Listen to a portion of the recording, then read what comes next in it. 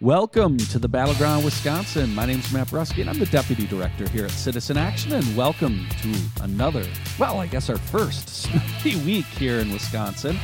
I'm alone here in the Battleground, Wisconsin studio with our producer, Brian Wildridge, because Claire Zauke, the Healthcare Director here at Citizen Action, and Robert Craig, the Executive Director, are gone. They're at a healthcare convention. In fact, I believe it's the Families USA convention, but it's good. They are on via phone. Claire, good to have you. Hi, welcome to be here, although I can't see you. Yeah, well, it's great to have you. And Robert is also with us. Robert, good to have you. Always good to be with both of you, or all of you, including the producer. Yeah. Well, so Brian says thank you. So tell us a little bit more before we jump into our conversations. We are, just to let listeners know, we're going to talk about the state of the state. We're also going to give a little bit of an update on elections here in 2020. We had some movement here in the legislature, update on the voter purge, and some news. Believe it or not, the Wisconsin Association of School Boards is making news today. We'll talk more about that. But first, Robert and Claire, tell our listeners a little bit more about the Families USA convention and why both of you are there, and it's so important. Claire, I don't know if you want to take the lead, but where are you, and why are two of our top minds there? Anytime you get to be called the top mind is a special day, right? Robert and I are in Washington, D.C. This week for the Families USA Health Advocacy Conference, and it is a national gathering of state advocates and national advocates like ourselves to get together, share what's happening on the ground in their states, learn from one another, pick up some new organizing skills, communication skills, some new policy information, and hopefully be able to take that knowledge back to our states to make a difference. So we're having a great time connecting with our colleagues from across the country. It's really interesting to hear all of the things that we have in common, trends that exist sort of nationally, and also how these states' situations diverge from one another in really interesting and sometimes challenging ways. It's really a lot of fun, and I look forward to taking some of these ideas that we're getting back to Citizen Action. Robert, any thoughts on the convention? Well, it's the 25th anniversary of the Health Action Conference. It's the largest kind of convening of healthcare advocates that we're involved in, and we're talking about reform advocates, not industry types at all. I assume they have big gatherings as well. And they're headline speakers as well. It's a big enough gathering. So we just heard from California Attorney General Javier Becerra, who has sued the Trump administration 67 times, most famously to defend the Affordable Care Act when the Trump administration wouldn't even do their constitutional duty to defend the law against another lawsuit to attempt to take health care away from 20 million people. Well, look forward to having you both back and, obviously taking the knowledge that you learned at the Families USA convention and apply it to our work here. While you were gone yesterday, last night, Governor Evers did his State of the State. This is his second State of the State for those of you keeping score. I know it's a tough tally. And wanted to talk a bit about it. Get your thoughts, since I know while both of you are away, you certainly tracked and might have even gotten a chance to listen to it. I do want to have a deeper conversation about what the governor had to say around insulin and prescription drugs. But I want to start actually by mentioning, and Robert, get your thoughts. The governor he was talking about climate and raising up the work of the lieutenant governor on the climate task force, which we just, this is an issue that you just can't move swiftly enough on. Wanted to get your thoughts on the governor's highlighting of that. Well, first, I just want to say, as someone with a rhetoric PhD, and some people think I'm making that up. I really do. You can look it up. Have a PhD in rhetoric. Want to say a rhetorician might lie about that. I'm just kidding, Robert. Yeah, that a speech has to be appropriate to the speaker. There are too many speeches in politics where a writer wrote it and it's not in the speaker's character. And this is an excellent speech because it does sound like the authentic voice of Tony Evers, because it is very constructive, despite the Republican pre-press conference claiming how divisive it was going to be and how divisive and partisan he is, and very constructive. Particularly on the if you look at on the scale of State of the Union to the State of the States generally, I believe if Robin Vos wants to complain, let's compare how divisive it is to Trump's coming State of the Union in a couple weeks. And so it's good that way. In addition, I thought it was great that he started out with climate and recognizing the state now recognizes it's a climate crisis. And it appointed Lieutenant Governor Mandela Barnes to lead the process. And he really had some good shout-outs to Lieutenant Governor Barnes, one of Battleground Wisconsin's favorite elected officials at the beginning. I also thought that, we can talk about other aspects and dig in more, Matt, but I thought that, and I know we'll get into healthcare, but I just want to say that I thought the handling of the redistricting issue, the gerrymandering issue, was excellent, because we know that the Republicans are going to try to gerrymander the state again, and in fact even go to their right-wing Supreme Court to try to pull the governor out of the process to get their way. And we know this is an illegitimate legislature because of these maps. There should be a Democratic majority in the state assembly based on the turnout and vote in 2018, and there's a supermajority the other way for Speaker Vos.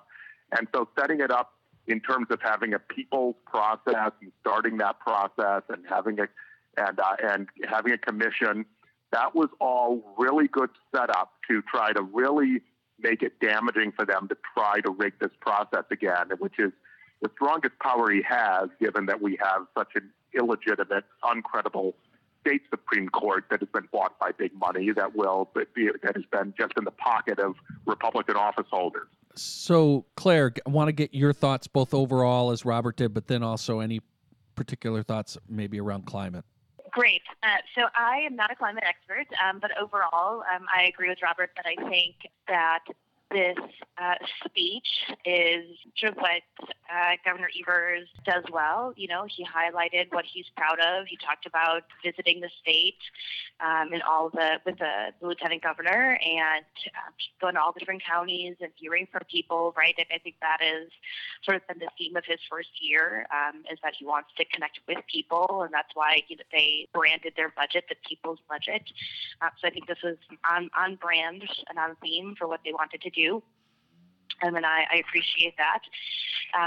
There's a little piece in the budget, in the State of the Union, which is not something we've talked about a lot, but that I think definitely deserves to be called out, which was that he reestablished hearing parole appeals in the state.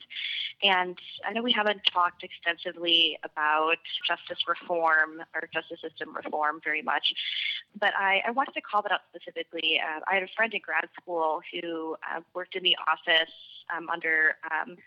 for an internship under Governor Walker when they would talk about, she would talk about the letters that would get written, heart-wrenching letters that would get written asking for him to consider an appeal of just horrendous miscarriages of justice and people whose lives had changed. And she talked about how heart-wrenching it was to have to write back with just a form letter from the governor saying, sorry, this is falling on deaf ears, I don't care. And so I think it speaks to the governor's humanity, that's something that he reestablished in the state. And then also, there was not a whole lot of healthcare related stuff in the state address. I'm certainly glad that he is calling out the rising prices of insulin. It's something that we've been talking a lot about here at Citizen Action, and it's something at this conference that Robert and I are at right now that's getting a lot of attention as well. So across the country, on the state and federal level, people are talking about the rising cost of prescription drugs, especially insulin. So I'm really glad that he's focusing on that. I wish there had been a little bit more about healthcare in there, but that's just from my own selfish perspective. I acknowledge that he had to cover a lot of different topics. And I'm excited to work with the administration and the legislature on this insulin bill. I would like to say that I think it could be an opportunity to include maybe a package of legislation around insulin and prescription drug pricing, not just this one bill. I think it's always best to shoot for something bigger, something bolder, and then if you have to negotiate down a little bit, we could end up in a place of just doing an insulin cap or insulin price cap. But why not try for more? Why not try for some importation and a price cap? Why not try for some transparency or some affordability board legislation? Right? Let's see how far we can push an envelope to make the biggest difference. But I'm glad that he's starting that conversation. And with that, we are going to take our first break here at the Battleground, Wisconsin. Again, we're Citizen Action. You can find us at citizenactionwi.org. We'll talk more about the State of the Union after these messages. Welcome back. You're listening to the Battleground, Wisconsin. We're Citizen Action. You can find us at citizenactionwi.org. We're talking about the State of the State address. I think before the break, I think I called it the State of the Union, Brian. I'm looking at my producer. Old age. We're talking about the State of the State. We've spent some time talking about climate and some of the couple of the other issues, but want to mention before we talk more about prescription drugs, want to mention the whole People's Maps Commission, because Robert, you brought this up. I do think it's huge and important because, right, we're heading into an election year, and I think the governor did a really good job of pointing out that, right, like when you have universal background checks, at 80% support, you have medical marijuana at 80% support, you have Medicaid accepting Badger Care at 70% plus support, and you can't even have a discussion of these things or move them. That screams to redistricting.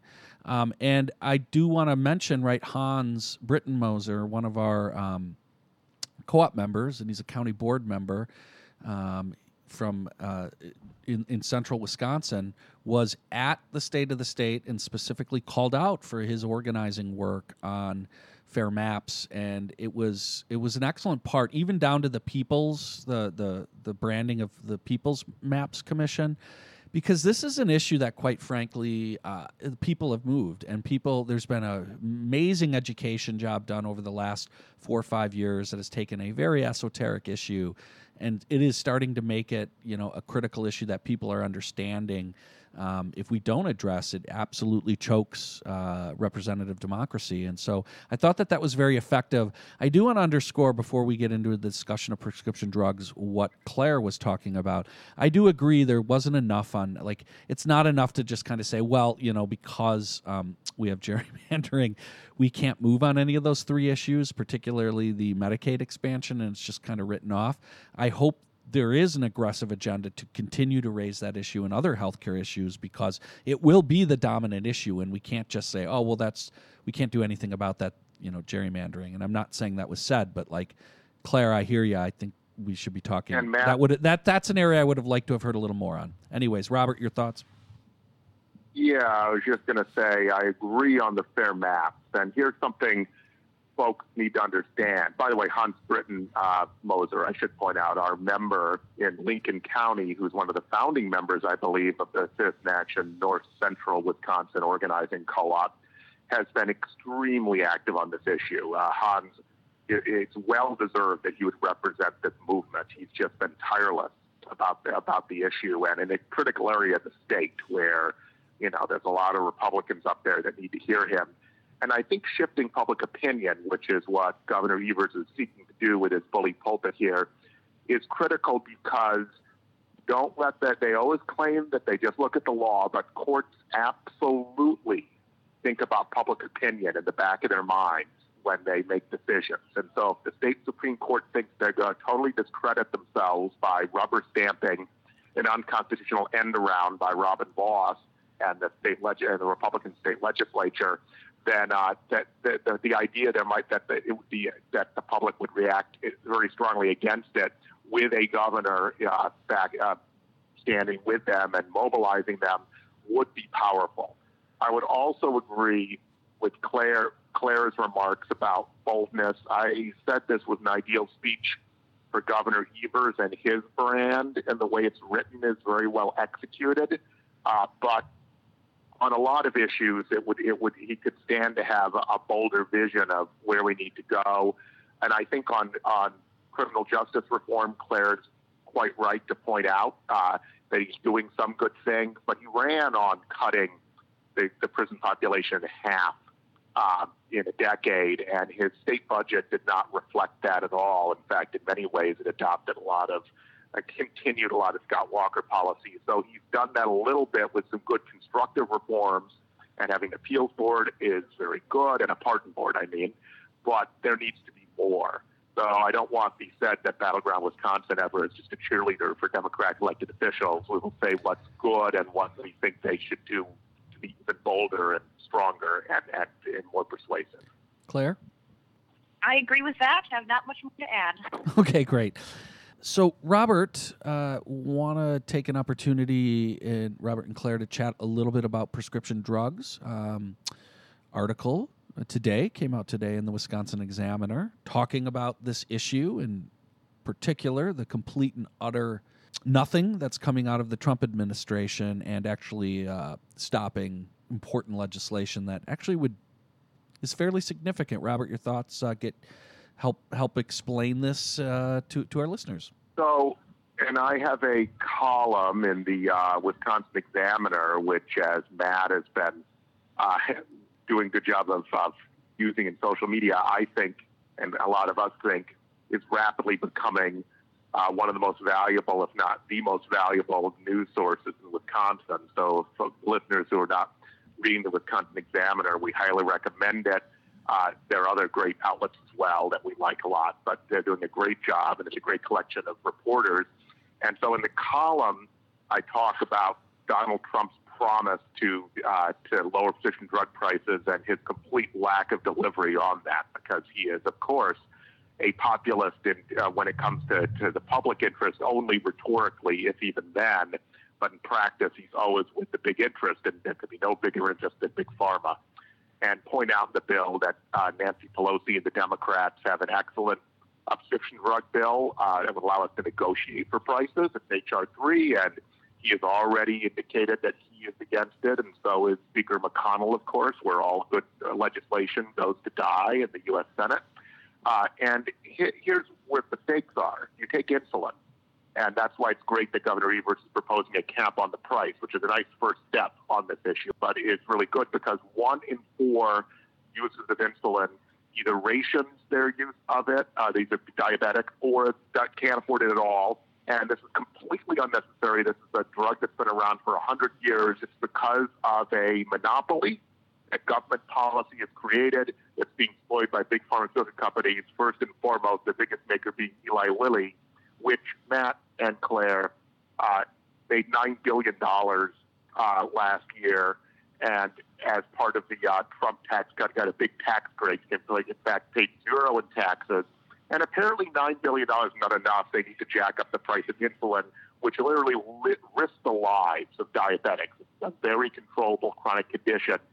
They have for them to take a drug that's been on the market forever, that was developed in the first place with public money, as most drugs are, and then exercise this sort of monopoly that they've been able to get with their ill-gotten political power, and it's just outrageous. This is not something we should allow to happen. We don't let child labor happen. Why do we allow anymore? We used to. Why do we let big pharma to profit in this fashion off of the lives and the health of Americans? Claire? Yeah, I'll agree with all of that. And just to put some numbers behind it, some of the state advocates that we've been meeting at this conference are also working on prescription drug reform, and we've been sharing some data. And so I have a little bit of packet of information here. And, one of the common arguments that we hear from drug manufacturers is that they have to charge these exorbitant prices because they spent so much on research. And it's just not true. We, in the United States, taxpayers pay twice for our drugs. We pay in our taxes to the NIH, the National Institute of Health, to who actually does the research for these drugs. And then drug manufacturers take that research and develop drugs. And then we pay, again, when we go to the pharmacy. And to hammer this home, drug companies often spend twice as much on advertising in the U.S. as they do on research. And so this argument that they have to charge really high prices, they can develop new drugs is just false, because they're actually spending all of their money on lobbying and advertising. So in 2015, for example, Johnson & Johnson spent about $8.2 billion, that's billion with a B, on research spending, but they spent $17.5 billion on advertising. And so you see that they're really invested in their own wealth and their own greed and not in our health, because those numbers would be inversed if they were really invested in our health. And again, we know that they can afford to sell these drugs at lower prices because they do in other countries. So I have asthma. A lot of folks in our country also have asthma, and so we need to carry rescue inhalers with us in case we have an asthma attack. A very common one is Advair. And in the U.S., according to a study by Johns Hopkins, and the cost of that drug is about $3,000, but in the UK, Japan, and Canada, it's under $500. And so, again, we see that it is possible to sell these drugs for less money, and for these companies to remain profitable. They just choose to not, because it is in their own financial best interest to price gouge and to make us pay twice and to put our health at risk, just because it's better financially for them. Robert, can I just add quickly to Claire's excellent comments, and that is, it seems like there's no profit that's enough. It's not like it's ends now. And we know that the whole healthcare system is controlled by these values, right? That we have a system that's set up like a casino where the whole system wants to extract as much money as possible, regardless of the consequences. But the two parts of it that are most clear to the public are the health insurance industry and the pharmaceutical industry. But make no mistake, these need to be first steps to reforming the business practices of the entire industry and strengthening the hand of democracy, that is the public, against private capitalist kind of exploitation with no limits. In other words, this isn't just capitalism. This is capitalism gone wild and in a feeding frenzy of money where the collateral damage is of no concern to them whatsoever. So with that, we got to take a break here at the Battleground, Wisconsin. We'll obviously continue to talk more about prescription drugs. This is going to be a huge electoral issue going forward. I mean, beyond just healthcare as an issue and some of the other issues we've talked about related to healthcare. But we're going to take a break. When we come back, we're going to talk a little bit about elections here in Wisconsin. You're listening to the Battleground, Wisconsin.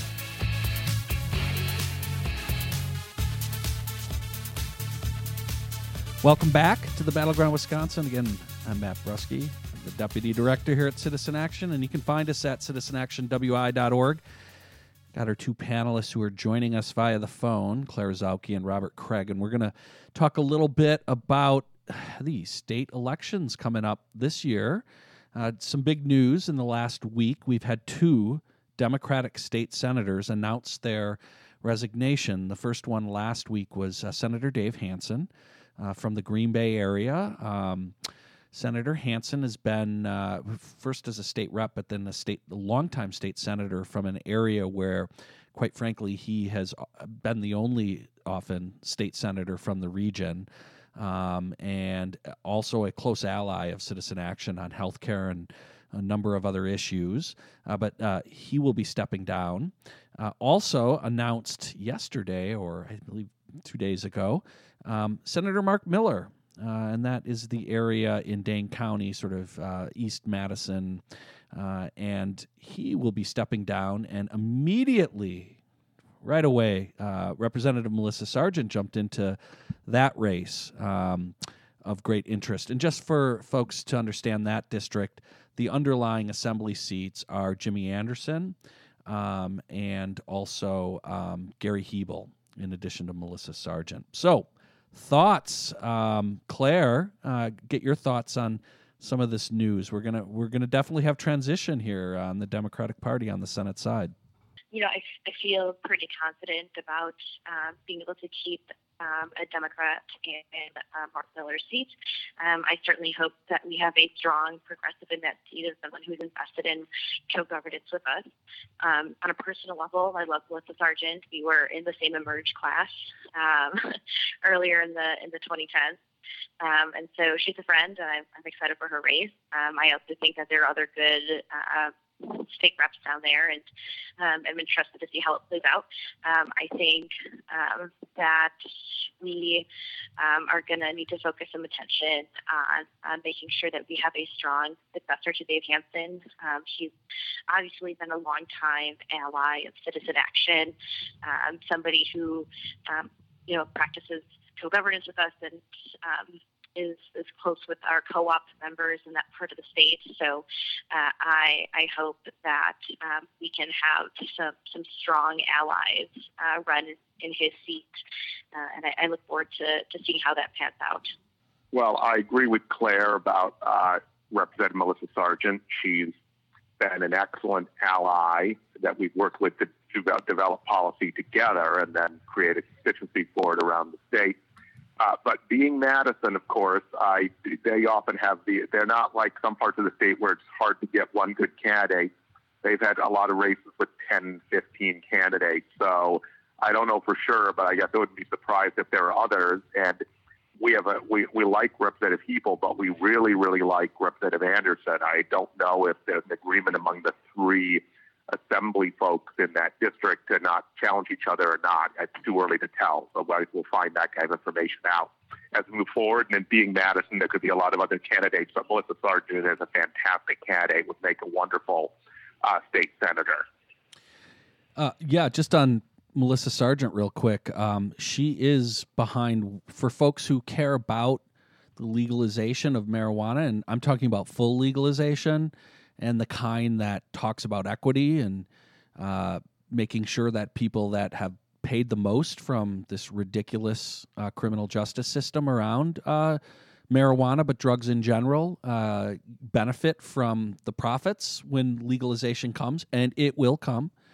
And also that the workers are organized. She's the lead of what I would describe as one of the better bills, and so she is exactly the kind of leader to move, and hopefully on an area like that's huge, not only just to the right thing to do legally, but if you want to talk about going after mass incarceration, just it's a no-brainer. So I agree, though, with what everyone said. There will likely be others and strong candidates. Want to point out, though, the 30th, right, the Green Bay area. It is bigger than just Green Bay, right? The seat goes up into Marinette along the western part of the Green Bay area, and it is considered a swing district, the quintessential sort of 50-50 kind of district. So this will be a major focus for the Democrats in an election where they're also trying to pick up additional seats. Any other thoughts folks have on that race or anything else? Particularly interested in getting any thoughts people might have about the presidential. There's been, that continues to get close. Iowa is not far away. Robert? Can I just say a little bit about Senator Hansen? Absolutely.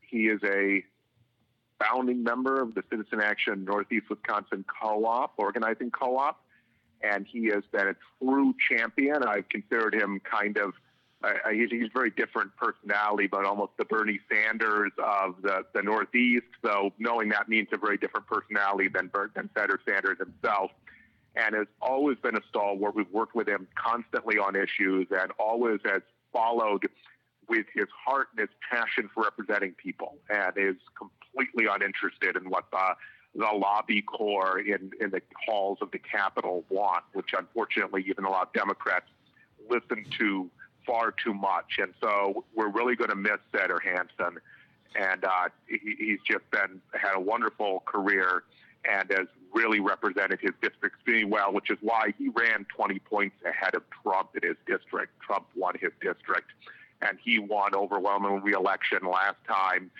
even with big money spent against him. I agree with all of that. I'm sure he's a voice that's going to be missed in the state legislature, but knowing him, I'm sure he will not be a voice that's missed in his home district, because there's no way he could just leave public service behind. I'm sure he's going to continue to be an engaged and active citizen, and his voice will be heard locally. And let me add, Matt, that, look, Senator Miller has had a wonderful career as a true public servant, very progressive, but always conciliatory and trying to find a way to move things forward. Starting as a state assemblyman, is actually the son of Mitch Miller, one of the really kind of trailblazers for strong women representatives in state government in Wisconsin. It was a legend for those who knew her. I got the privilege of knowing her a little and meeting with her, and I actually being called to Madison to speak when she decided I needed to, which I was more than happy to do. But I think you and I, Matt, remember once that when Senator Miller, not yet senator, ran for Senate, he was running against Tom Hebel, another state representative. So in other words, Gary's brother, the current state representative, was a state representative and ran, and all of the insiders thought that Tom was also very good, was going to win. And when we met in the basement of the Great Dane Bar, Mark pulled out his old school maps and proved to us why he was going to win, Matt. And we were among the few who thought that was the case, and he was correct. He won the primary, going away against a very strong opponent. With that, though, we have about 4 minutes left in this segment. I do want to take some time to talk a little bit about, get any thoughts about the presidential. We are really, really close to Iowa. CNN's out with a new poll. That's the first poll I've seen that has Bernie Sanders leading. I'm going to assume Biden, and this is a national poll, I'm going to assume Biden still continues to hold a slight lead. But, folks, this continues to be an incredibly close election, and I think the big news this week was the dust-ups. It looks the Elizabeth Bernie dust-up went away, and Hillary Clinton jumped into the vacuum. But it doesn't seem to be hurting Senator Sanders. I do want to point out to our members, we belong to a few national networks, but our major national network, People's Action, has endorsed Senator Sanders. We have a link to activities if you want to get involved. Another network we belong to, the Working Families Party's endorsed Senator Warren. We'll have information about something they're doing in Milwaukee, but we just want to encourage people to get involved in the election. Any thoughts that we got about a minute and a half that anyone may have, any of the other panelists, about the presidential? I just say this is, as far as the polling, you're right. I'm the one who always counsels against overreading polls and the margin of error.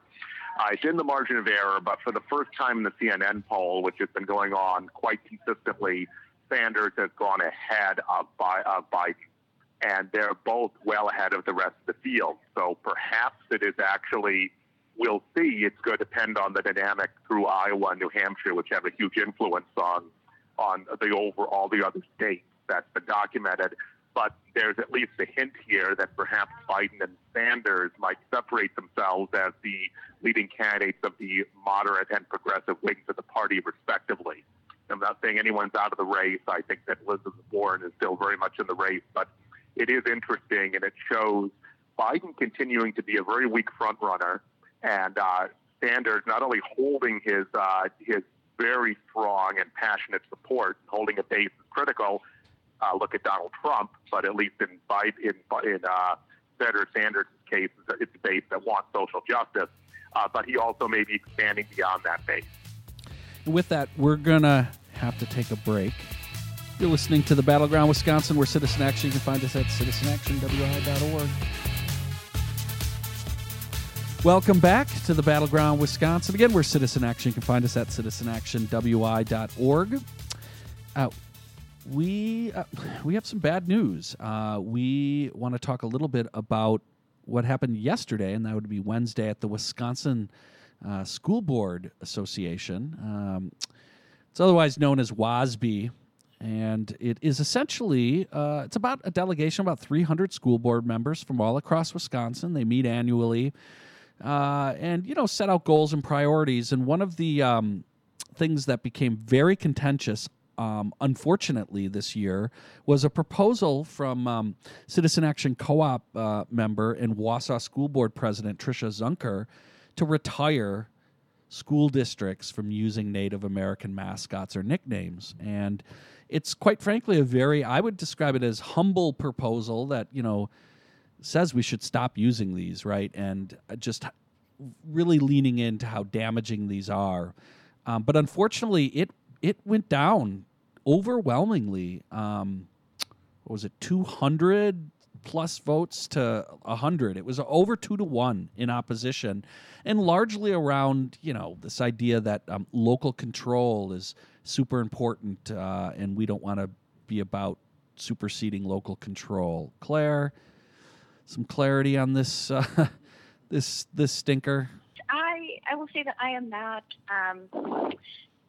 I'm not particularly surprised, I'll say, that the resolution wasn't supported. I thought there was a decent chance that it might not be. I'm certainly extremely disappointed, and I am surprised that it was such a strong majority for not supporting the resolution. I thought that there would be a greater number of folks who would want to be on the right side of history of this issue. So it's really disappointing, and I'm thinking today a lot about students who have a Native American heritage, and how it must feel to have the sort of elected leaders of your educational environment and of your community say that these racist and harmful images can continue to exist, especially if you are in a school that has a mascot like this, that gets to sort of show up to school and pep rallies and sporting events and see it around and see it on logos and school attire and paraphernalia and whatnot. So my heart goes out to these students. I think we should be applauding Tricia Zunker for taking on this fight, for taking it as far as she has, and also thank her because I know she's not going to stop fighting this fight just because WASB voted in this way. So yeah, disappointed for sure. Robert? Yeah, as I guess I'm not surprised, unfortunately, because those who think we live in a post-racial society, we can provide lots of evidence, that is not the case. This is certainly a continuing example of that. And, I grew up in Illinois, where in downstate Illinois, we used to debate them. Pekin, Illinois, their high school was literally called the Pekin Chinks for a decade. I'm trying to using that word, and literally it just went on and on and on. So we're not too far removed from that. Just think about the Washington, D.C. NFL football team, who I will not use their name. And so what I saw disturbing in the press coverage, obviously I wasn't there, Claire and I are out in D.C., but of the meeting of the Wisconsin Association of School Boards, is they seem to have more care about the local prerogatives of individual school districts than a whole constituency, a whole group of people that have been oppressed throughout American history and marginalized, and of course that genocide committing against them. And it just seems like we need to get to a point where we listen to the directly impacted folks. And I see nothing in the media coverage indicating that Native Americans were suggesting this is a good idea. I saw quotes from Quantico High School, a privileged suburban high school, about how they're always going to be the Indians. Well, I'm sorry, that demand takes a very far back seat to the need to recognize the dignity of everyone in America and everyone in Wisconsin. Yeah, Robert, I want to build on that by saying that this justification, this idea of local control being the reason why governmental or quasi-governmental bodies should not try to infringe upon people's abilities to do whatever they want is part of a long-standing tradition in this country, right? I mean, there is a rich history of Americans using the idea of local control to justify all kinds of racist or discriminatory practices and policies, and that goes right back to the history of slavery, for example, sort of the ultimate example of states' rights being local control and being able to justify why some states could be free states, some states could be slaveholding states. And this is certainly, I don't want to minimize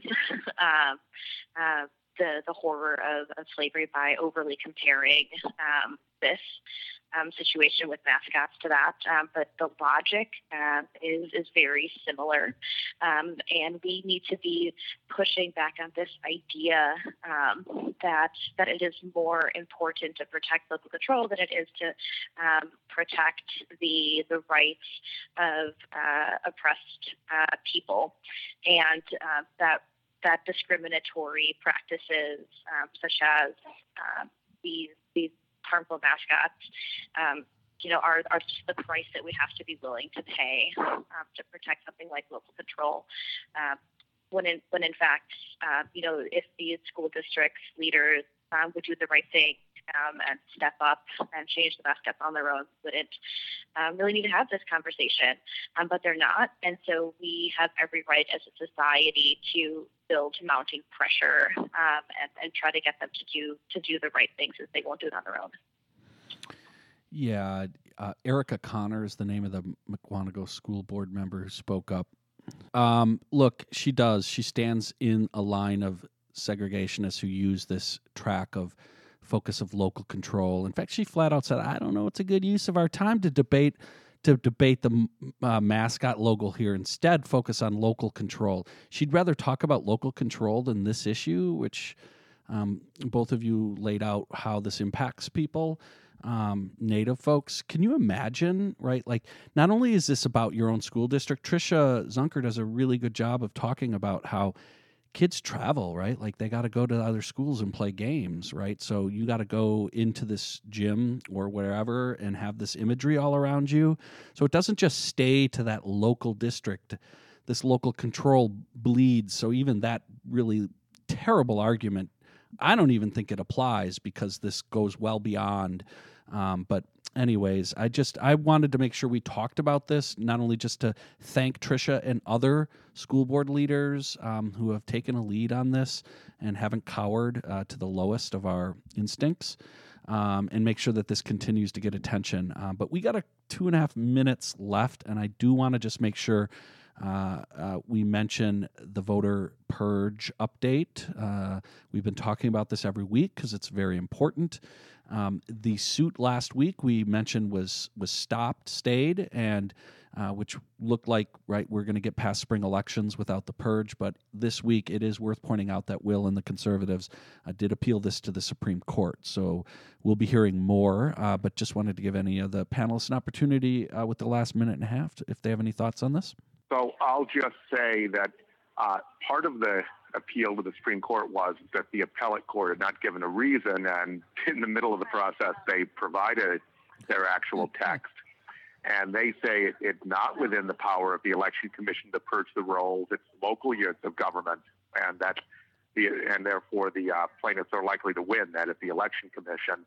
Now, that does, I'm not a lawyer, might suggest that they can now start suing local units of government to demand a purge. And I'm sure there's endless Koch brother and Bradley Foundation money to support the Wisconsin Center for Law and Liberty's attempt to sabotage the vote in Wisconsin and deny people a fundamental right.